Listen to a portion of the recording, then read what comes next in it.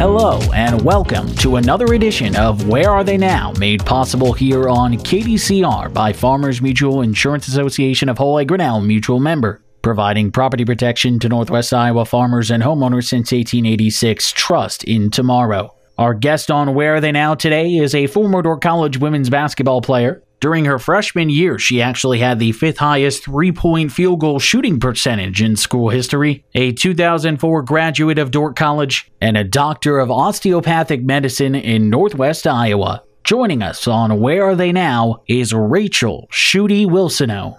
You grew up in Northwest Iowa, kind of near the Sibley and Ocheyedan area there. When did you first hear about Dordt, and why did you kind of make the decision to continue your academic and athletic careers here? Well, I actually, since I grew up around here, I pretty much grew up around Dordt. We just sort of always just knew it. And I'll be honest, I went to Western Christian Lutheran Hull, and I went there always saying, I am not going to Dordt. I always said that, but, you're a high school idiot that you don't know much. And actually, I had never been to Dordt. I'm saying I'm not going to Dordt only because everybody goes there was kind of the saying. Well, then when I finally was a senior, I actually visited Dordt, and I was shocked, and it was even before all the new, pretty, beautiful stuff was there. I think the Student Union building, I think it opened like the beginning of my sophomore year, or maybe in the middle of my sophomore year. So I actually, like I said, I was not going to go to Dordt, but then I visited on one of those senior days, and they were recruiting me for basketball and volleyball. And honestly, probably by the grace of God, I tore my ACL my senior year in high school, and everybody else pretty much dropped out of recruiting me. So I did a second visit at Dordt. They were still recruiting me, one of the only ones, and I ended up going there, and it was a very good fit. Pre-med was very important to me, and actually the Dordt coaches reassured me that, you'll be able to do both, because I was really worried about playing basketball as well as being able to keep up and make med school.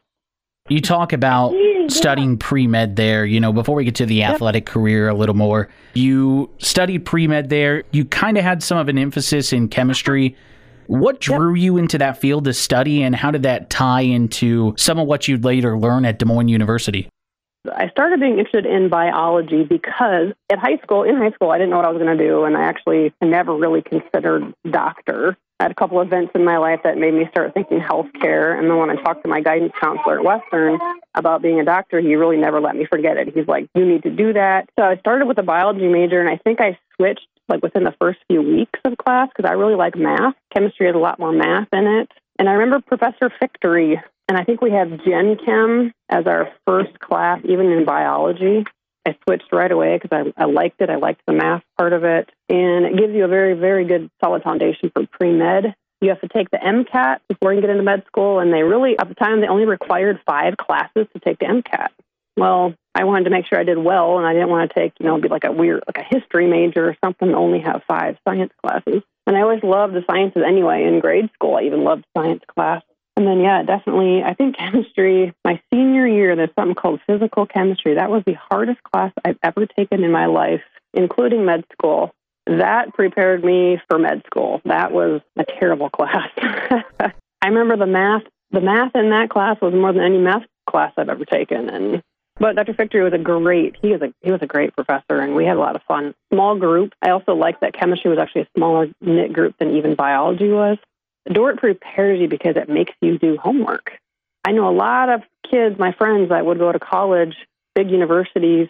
In fact, I had a boyfriend who never had homework, and he was in engineering, and I was like, well, how do you learn this stuff? How do you even... Well, our tests are open book, and he just didn't. I took Calculus 1 and 2 at Dordt as part of chemistry. He was one of the best professors ever.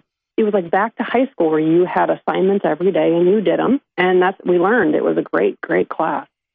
You played varsity basketball at Dordt. When did the idea of playing basketball at the collegiate level start to become a reality for you? Well, when I was in grade school, I wanted to be in the NBA, of course, when I was in grade school. At the time, there was no WNBA. Then that started, and I thought, they play with a clown ball. Why would I want to be in the WNBA? But basketball, honestly, was always my biggest love in life, activity-wise, my whole life. And then when I went to Western, volleyball was a whole new thing, and they wanted me to play volleyball. And to this day, I regret not playing volleyball at Dordt. I turned them down. I didn't think I'd be able to handle basketball with pre-med. And Mr. Vandenbosch was a coach at Western where I went.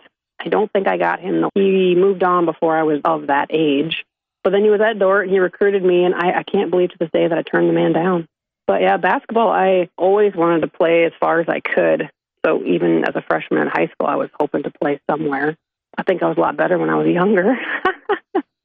When you think back to your time at Dordt, what stands out to you the most? Oh, boy.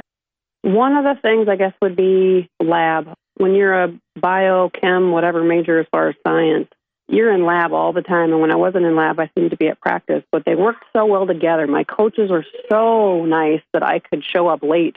Even my teammates, I don't think they held that against me. But there are times when I missed 3/4 of practice because lab, would be from like 2 to 5 o'clock.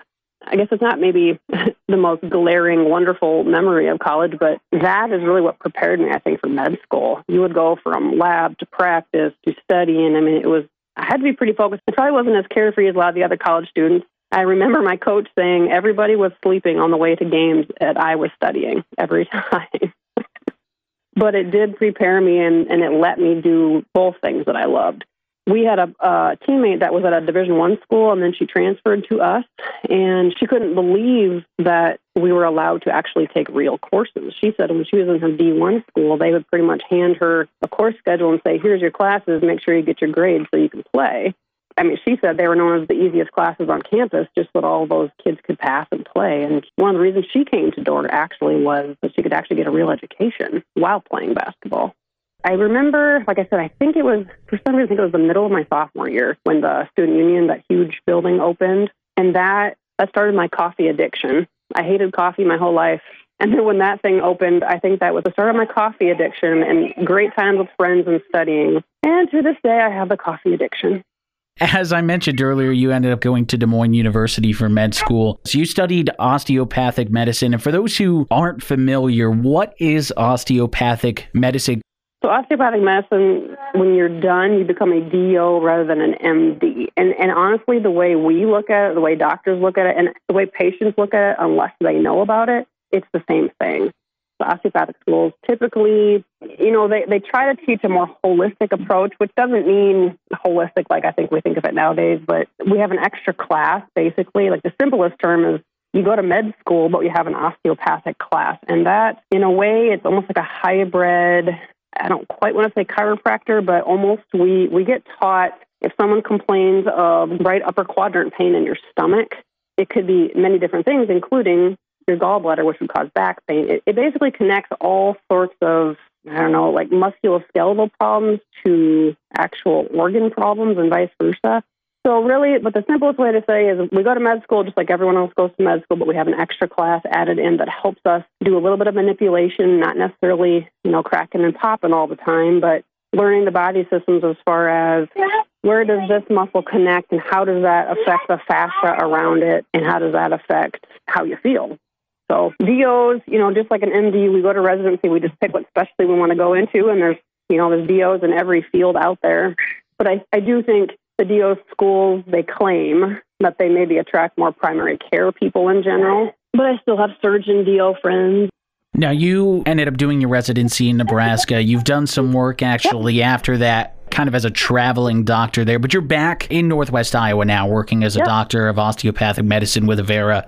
What drew you back, and what do you enjoy most about essentially practicing in your hometown? The thing about DNU that was actually really awesome is they did not have a university hospital. Like University of Iowa has a huge university hospital. Des Moines did not. So they allow us to go all over to do rotations, which I thought was great. I grew up on a farm, and I never traveled. I didn't do anything like that. Every 4 weeks or so, I was in a different place. I was over Detroit, Washington, D.C., Florida, South Carolina, Sioux City, Texas, all over the place. So you got a taste of medicine everywhere, and it is very different in different places. And I always knew, I'm a country girl, I always knew that. I mean, I like to be in the city in my training, maybe. You get your restaurants and stuff. But to have a family someday, I always knew I did not want to be in a city.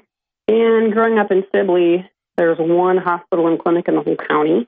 And that's just always where we went. That's who we knew. They were kind of the doctors, too, that they didn't really usher me along, because at the time I didn't know I wanted to be a doctor, but they, everyone looked up to them. I still know them. In fact, the one's my partner right now. But I knew that once I was sort of settled in life that I would probably go back home. And when I was doing all that traveling doctor stuff, I went home every fourth weekend. I took their weekend. So I would drive from Lincoln at noon, they let me leave. Got to Sibley by 4 o'clock, and I did the whole weekend, and then I would leave at 8 in the morning on Monday, and I'd go to work in Lincoln.